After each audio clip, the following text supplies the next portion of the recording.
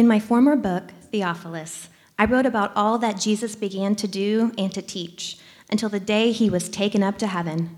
After giving instructions through the Holy Spirit to the apostles he had chosen, after his suffering, he presented himself to them and gave many convincing proofs that he was alive. He appeared to them over a period of 40 days and spoke about the kingdom of God. On one occasion, while he was eating with them, he gave them this command: "Do not leave Jerusalem, but wait for the gift my Father promised, which you have heard me speak about. For John baptized with water, but in a few days you will be baptized with the Holy Spirit." Then they gathered around him and asked him, "Lord, are you at this time going to restore the kingdom to Israel?" He said to them, "It is not for you to know the times or the dates the Father has set by his own authority, but you will receive the power when the Holy Spirit comes on you, and you will be my witnesses in Jerusalem and in all Judea and Samaria and to the ends of the earth." After this, he was taken up before their very eyes, and a cloud hid him from their sight.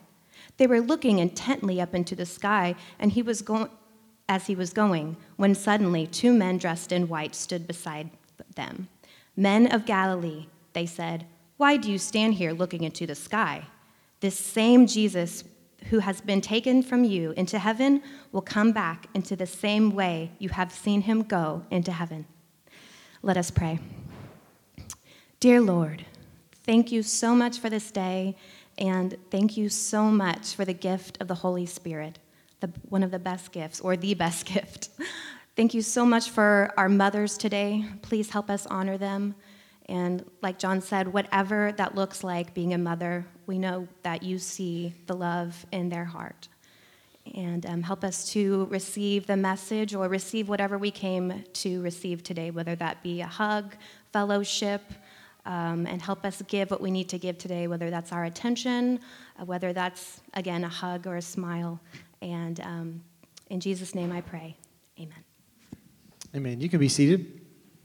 A friend came to Cornerstone for the first time a while ago, and I really liked their description of Cornerstone. They said it was comfortably clumsy, and some weeks are clumsier than others. For instance, this week, when I forgot to do the offering, and also to invite all of you to check in.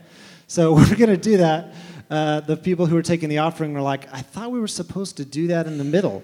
We are. So we are going to do this text to check-in thing. If you have been at Cornerstone for a bit, you know what to do. You text the word "here" to this number. If you're new and you'd like to just be in the loop about what's going on, you can send the word "new" to that number there, and it'll ask you just to confirm your number so that you're not like signing up your worst enemy for another email list, because we're all tired of getting another email. So you're sure welcome to do that. We are also going to receive our offering this morning. I forgot that, right? We haven't done that, right? Okay, yeah. So we're going to do that. The New Testament talks a lot about money. That Jesus was pretty straightforward about money. He said you can't worship God and money. You got to pick. And Paul in the New Testament said, let everyone give what they've decided in their heart to give, not reluctantly or under compulsion, because God loves cheerful giving. And so you're welcome to give in the buckets, which at some point will be passed around. Or you can also give online here, cornerstonetulsa.org/give, or you can text that number there. Okay, whenever those get passed, I honestly don't know what happened. Well, that'll happen, okay? Well, at the beginning of this year, how many of you were here like from the very beginning? January 21st, 28th-ish? How many of you have been here like from the beginning? Okay, yeah, lots of us. We started this year saying that, like in our spiritual life, sometimes things get really sluggish. Or we get confused, we get off track. Especially in Tulsa, which is a city with so many churches, with so much going on, that it's easy to get confused or go off track in our walk with Christ, and we need to like press reset. Sometimes we need a hard reset. The show I like that got canceled, because all of the shows that I like get canceled, is called The IT Crowd. It's a BBC show. And it's an IT department at this big company. And anytime someone calls and they pick up the phone, you know what I'm talking about. They say, "IT, have you tried turning it off and on again?" Which is like every time my sweet mother calls me with a tech issue, that's generally like the advice. Have you tried turning it off and on again? Because that generally helps. And that's what we've tried to do in our spiritual operating system as we've just gotten started in a new year, is we want to take a hard reset on things, and we've done it by looking at Jesus. And we spent 12 weeks, the first quarter of the year, looking at Jesus in John's gospel, and really for me, like falling in love, again, like with Jesus. We read some of these stories, Nicodemus, like the John 3:16 chapter, that are so familiar, and they say familiarity breeds contempt, but we tried to slow down and look at Jesus with fresh eyes and found like not only is he good, he's brilliant, he's thoughtful, and he's kind, and he's everything and more that you would hope God to be.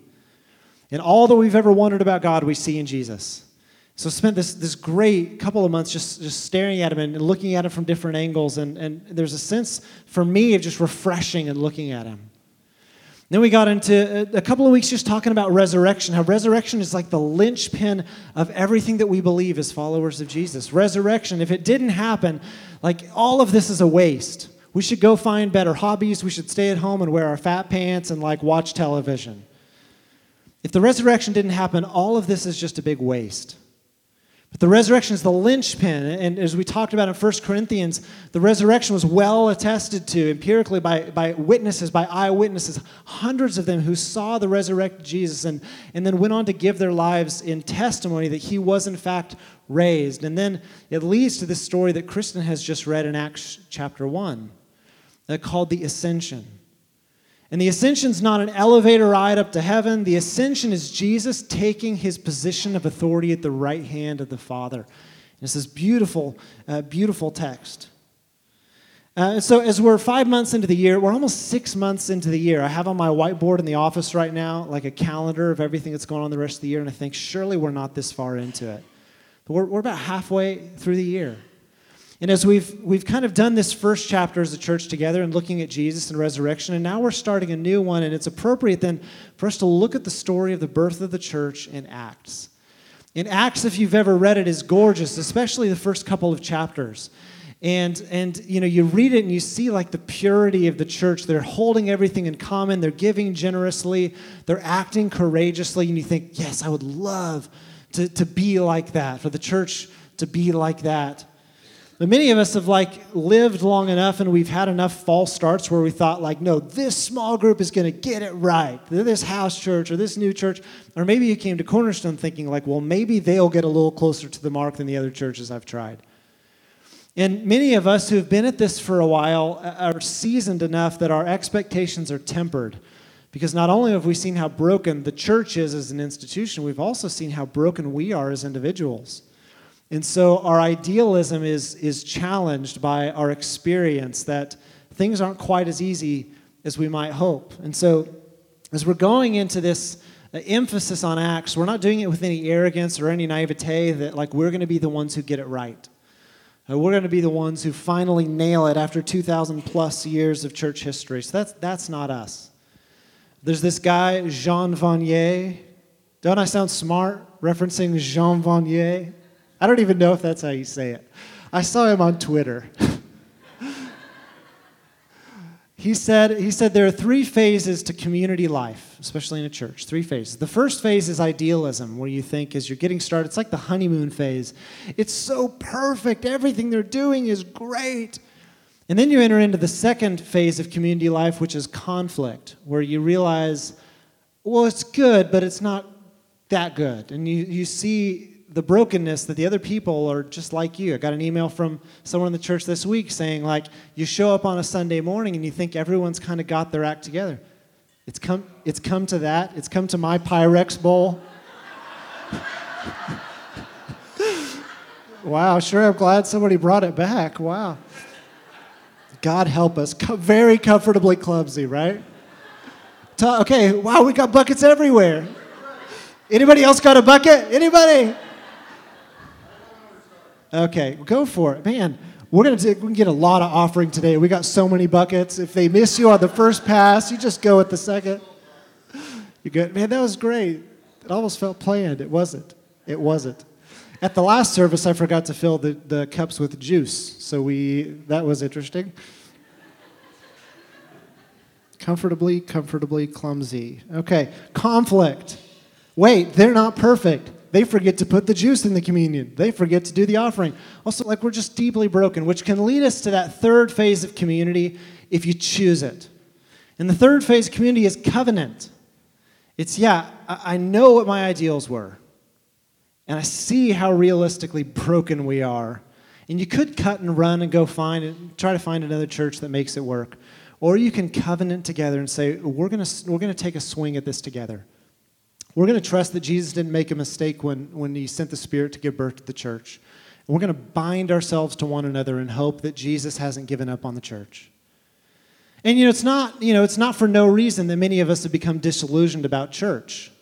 It's not for bad reasons that people say, I'm done with this thing. Because the church can be a mess. The church is certainly divided. I know that all of you, as a hobby, like to study up on the current state of the United Methodist Church and read the blogs and tweets. It's really fun, really life-giving. The United Methodist Church is a mess. A lot of division. In the last 2 weeks, the Southern Baptist Convention in the United States has seen a lot of meaningful division and infighting. You've got denominations, you've got church splits, and you think, man, church is a mess. It's divided. Also, there's a sense that maybe we've distorted the message. We've distorted what Jesus was setting out to do. You got, the very idea of like celebrity pastors or churches, sometimes you feel like they're trying to sell you something or they're trying to build their brand or their platform. You think, surely this wasn't what Jesus was after. And then we'll just get distracted. There was a study that was released this week that was explaining some of the decline in church attendance and engagement in the United States by the partisan politics of the church. Because we've been so off message, we've been so heavily engaged in partisan politics, it's affected engagement, especially among millennials and those who are younger. There's meaningful reason to be disillusioned about the church, and it's understandable to feel that way and even want to give up. But so in the midst of all that confusion, we're going back to our birth story to find a benchmark, a baseline for this is what Jesus was shooting for. We're praying that together we'd fix our eyes on Jesus and hold on to the hope and the confidence that he hasn't given up on the church. But we can't talk about the birth of the church without talking about the Holy Spirit. It's some of you who know my story are like, an ORU graduate is about to talk about the Holy Spirit. Run! Like, it's about to get weird. I thought they were normal. And like your response to the idea of talking about the Holy Spirit indicates, for many of you, your experience in the past. And there's a spectrum of our response to the Holy Spirit. There's some of us who grew up in churches where the Holy Spirit had taken a bow after the day of Pentecost and hasn't been around since. And some churches believe in this secessionist idea that the Holy Spirit has just stopped. He's not active in the life of the church. And at the other end of the spectrum, you've got the deep end of the charismatic movement. And so if you know the reference I'm about to make, you know that you've been in the deep end. If you've ever heard someone claiming that the Holy Spirit gave them golden teeth, or Abby knows what I'm talking about, golden sparkles from on high, you know you've been on the deep end of the charismatic movement. I'm not joking, that's real, you can Google it. But in between, we've got many of us who maybe you've said, I grew up with a really healthy idea of the Holy Spirit. The Holy Spirit's integral to my life. And then probably most of us are I know there's something going on there, but I can't quite label it, and there's enough weirdness going on that I'm just going to kind of keep my distance. We got to talk about the Holy Spirit. When I was growing up, I grew up in a church that I loved and came to Christ in that church. I'm so grateful to this church. But I did have one funny experience. I went to church camp as a third grader in Turner Falls, Oklahoma. And we had chapel every night that was mandatory. Also mandatory jeans and socks and shoes, which meant in 98-degree summer weather, we were all sweating our guts out, and it was delusional probably. But at the end of the chapel service one night, they invited anybody up to the front who wanted to speak in tongues. And that was a big deal. And I was a third grader. What does that put me, 10 or so? And I man, if the Holy Spirit's got a gift, I want that. And I believe in speaking in tongues. I still believe in speaking in tongues. But I went to the front, and I remember exactly who prayed for me, and she said, just start talking. And so I started making the sounds of other people that I'd heard, and after a couple seconds, she said, you got it. And I didn't know if I had. And it was so well-intentioned from 3rd grade to 10th grade, I did that. But I always wondered if it was real. And for me, I came to the conclusion that in my experience, I was faking it. Now, if God wants to give me the gift of speaking in tongues, I would love it. And in fact, I've asked for it. But for me, as a third grader and to a 10th grader, I had a lot of confusion about the whole thing. And maybe you have as well. And the Holy Spirit's been a source of confusion. But the Holy Spirit wasn't given to be like this circus act. The Holy Spirit wasn't given to be like this freak show to make people ooh and ah. It's not supposed to be, the Holy Spirit's not a party trick. The Holy Spirit, more than anything, was sent to draw us to Jesus and to make us like Jesus and to empower us to witness, to be an ambassador for Jesus. When it comes to Holy Spirit stuff, it should smell like Jesus. That's the point. That's the test. And there have been times where I've been inclined to say, man, Jesus, it would be so much easier if you had just stuck around. If you'd been the one to deliver these sermons all these years and not all these pastors who we find things out about later, it'd be so much easier if you stuck around. But what's amazing as we talk about the Holy Spirit is that Jesus disagreed. And we see this in John chapter 16. Jesus said, very truly I tell you, it's for your good that I'm going away. It's for your good. He said, unless I go away, the advocate, which is another word for the Holy Spirit here, unless I go away, the advocate will not come to you. But if I go, I'll send him to you. And when it was time for Jesus to ascend in this text that Kristen just read, Jesus was anticipating the advent, the coming of the Holy Spirit. And so he gave the church 2 commands and a promise. 2 commands and a promise. The 2 commands were this: stay and wait. And the promise was you'll receive power. He said, stay in Jerusalem. So they'd been in Jerusalem for his passion, for his crucifixion, for his resurrection, and they hung around. Now, he said at his ascension, stay in Jerusalem, and it wasn't for no reason. He had a strategy that God had been orchestrating something great and something beautiful long before. I've never noticed this. Jesus knew that within 7 days, millions of Jews from all over the known world were going to come to Jerusalem to celebrate the festival of Pentecost, which is like the giving thanks for the harvest and remembering how Yahweh gave the 10 Commandments on Mount Sinai. Within a week, millions of Jews speaking different languages from different nations were all going to be in one place. There's a reason that tongues were given, and we're going to talk about that next week. There's a reason the tongues were given. It was strategic because within a moment, when the Holy Spirit fell on the day of Pentecost, there was going to be a pulse that went out through the entire Roman Empire and into places like Africa and ultimately to India, to Spain.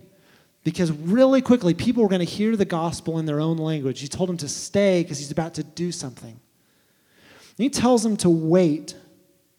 And to wait on God is an act of faith. It's a confidence that God's going to fulfill his promises. I'm a thinker. I'm slow. My friend Todd is a doer who's like, let's knock this out. We redid our floors in the office this week. It's awesome to have a doer around when you want to do that kind of stuff. But a command to wait and to stay can almost feel like unfaithful for those of us who are inclined toward like activity and doing stuff. But he told them to wait. Waiting feels like passive, but to wait on God is an active thing. And they did it. Verses 12 to 14 that we didn't read says they got this upper room. They told us who was in there. I never noticed this. Mary, the mother of Jesus, was there. The disciples were there. Men and women of about 120, fewer than the people who are in this room, were in the upper room. And they were waiting because Jesus had told them to do. And they were praying, and they were waiting, and they were hoping, and they were asking for whatever it was that Jesus was about to do.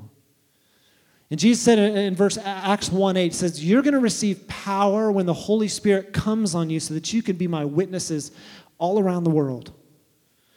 These 3 words, to stay and wait and receive, feel passive or inactive, but it's actually quite the opposite. These commands that feel passive are actually quite the opposite. They reflect this active intention. And for the church and also for us, there's this realism that we're not cunning or smart enough or brilliant enough on our own to orchestrate the kind of life change that we all hope for. None of us, there's the saying that the hardest habit in the world to change is somebody else's. You've been praying for a family member. You've been praying for someone you care about to experience life change, and you've experienced you can't change them on your own. The kind of transformation that we need as individuals, the kind of systemic institutional transformation that we need to make this a just world is not something that we can produce on our own. And so to stay and to wait for the power that the Holy Spirit gives is an act of trust and faith. If the disciples intend to cooperate with this next chapter of the ministry of Jesus, they're going to stay and they're going to wait to receive. But if they don't want to wait, if they don't want to cooperate, if they want to use this as their exit to the story, they will leave, they will go, and they will move on. But this waiting is like central to God's story. It's the invitation. Israel, Judah got in trouble when they refused to wait. This was God's words through the prophet Isaiah in Isaiah 30. It said, "This is what the sovereign Lord, the Holy One of Israel says, in repentance and in rest is your salvation, in quietness and trust is your strength, but you would have none of it." And this underscores for me something that I have learned in studying John's gospel. This spiritual reality of the power of intention, If you want to follow Jesus, he's going to work with you on that. If you don't, you can come to church, it feels good, you can make friends, but if you ultimately don't want to follow Jesus, it's probably not going to happen. If that's as far as you want to take it, that's as far as it's going to go. But I think we find that the heroes of our faith have found that there's a power and there's a danger in setting our intention on following Jesus, setting our intention on saying, I'm open to whatever you want to do. There's also a danger to saying, I'm closed, I'm done with the whole thing. I've been thinking about this idea of being open to the Spirit. I'm reading a book by Scott McKnight called Open to the Spirit. I had, because I grew up in a Holy Spirit-drenched environment, I wanted to get to know the other two fellows in the Trinity better. And so I pressed pause on the Holy Spirit for a while. And it's been for me in the last 7 to 8 years of coming back with fresh eyes and saying, I'm open. And Scott McKnight makes the case in this book that Jesus was the most open to the Holy Spirit human who ever existed. And you look all through the Gospels, Jesus is reliant on the Holy Spirit in the same way that we're invited to. Jesus received, the Spirit descended like a dove at his baptism. He was led by the Spirit into the wilderness where he'd be tempted. He came back from his temptation full of the power of the Holy Spirit. Jesus was the most Spirit-drenched person to ever live. And we think we can get by on our own brilliance, and we can't. We're fooled. I've been thinking about the idea again of being open to the Spirit. We have corporate prayer gatherings every week. I'll talk about that in a little bit, but I was sitting right there on Thursday thinking about what we would be talking about the next few weeks, preparing to talk about the Holy Spirit, and I just felt impressed, I want to make it known that I'm open. And speaking for myself, God, I'm open to whatever you got. And for my children, for my family, we're open. But also just, thinking about us. Jesus, we're open to whatever you want to do.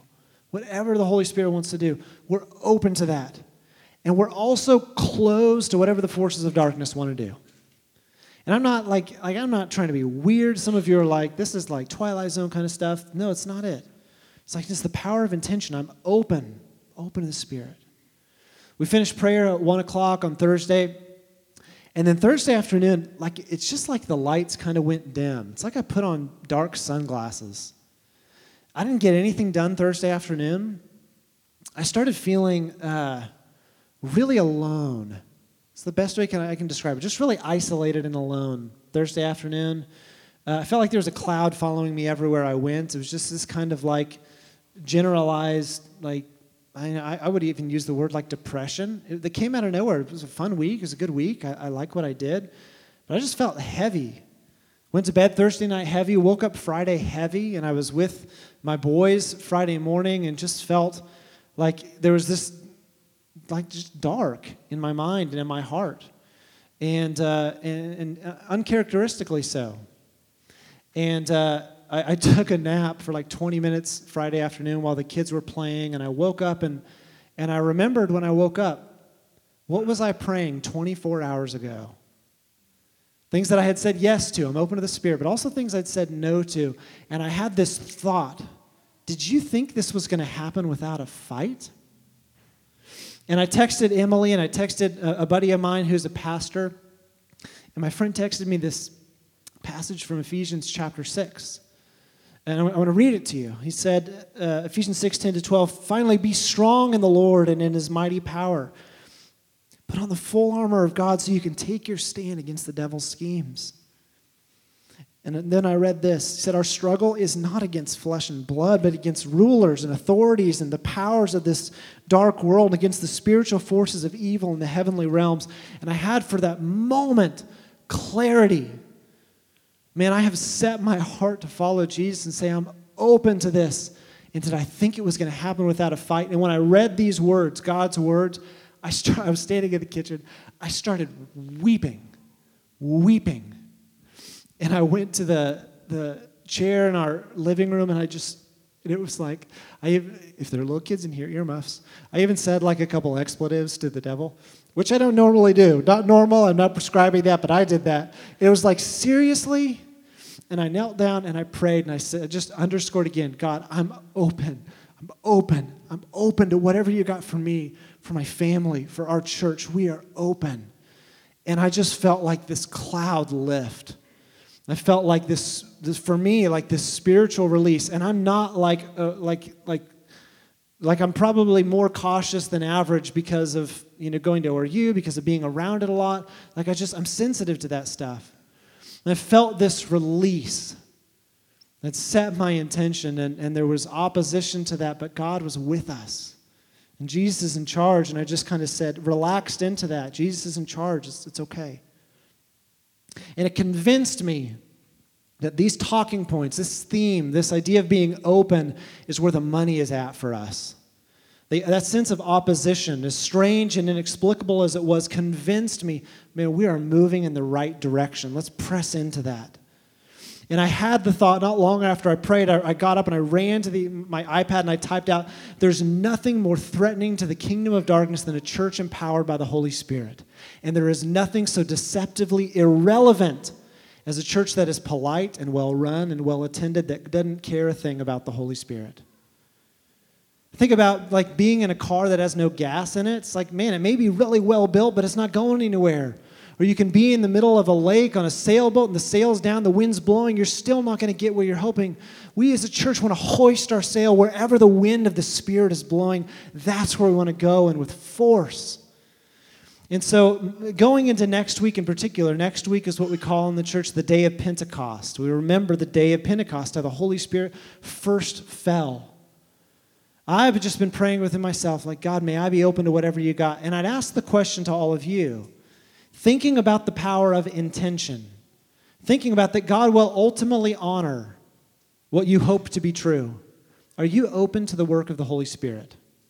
Again, I'm not talking about a freak show. I'm not talking about a circus act.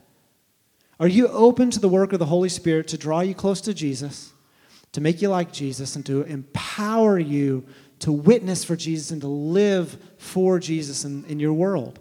Are you open to that? You can take an honest assessment of your heart. If the Holy Spirit shows up, are you like, yeah, I want to opt into that? As we receive communion, communion is such a great ending to a Holy Spirit sermon because like the test of the work of the Spirit is how much like Jesus is this? How much like Jesus does this smell? And so we're going to come, and we're going to come with empty hands. And maybe for you, in coming with empty hands, with open hands, it'd be your prayer, I'm open to whatever you've got.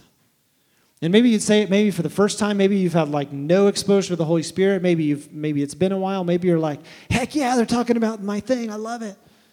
As we come, and would you come, with open hands and being ready to say yes to whatever Jesus has for you. And then here's my other ask. Every week we do these times of corporate prayer. We just decided to stop doing Tuesday mornings. Seems like it's a time that's just not working. But Thursday, from noon to 1, every week, we have corporate prayer in here. Sometimes it's 3 people. Sometimes it's 10 people. But we have a quiet hour to pray. And I always sit right there, and sometimes I'll look back at the little smattering of of Cornerstone people who are here and praying, and I think it's like we're sitting in an airport terminal, like we're waiting for our plane to show up. And that's kind of what we're doing. We're waiting on the Lord. We're hoping. We're waiting for this thing that's more than us and bigger than us to happen. We said as we were going all through the series on John 15:5, like the secret to a fruitful and flourishing life. Jesus said, if you remain in me and I in you, you'll bear fruit. You'll be fruitful. The test of our fruitfulness as a church is whether we're remaining in Jesus. And the sweet thing is the work of the Spirit is drawing us closer to Jesus like a tether, lassoing us in and pulling us in. There's the song, let your grace now, let your Spirit now, like a fetter, like a chain, bind my wandering heart to thee. If we want the Spirit to be at work in our lives, make that your intention. As we come to the table, say yes to Jesus. You can say it in your own words. You can kneel here and just make your prayer known. It doesn't have to be sexy. It doesn't have to be tears. Like it just simply, I understood half of what he was talking about, God, but I'm open to whatever that is. Whatever it is that brings me closer to Jesus, I'm open to that. That'd be an awesome prayer.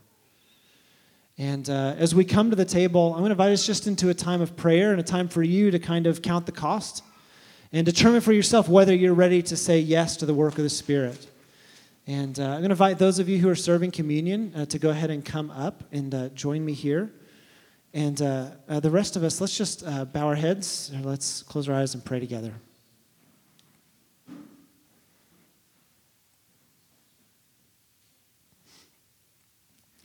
Lord Jesus, I speak for myself and say I'm open.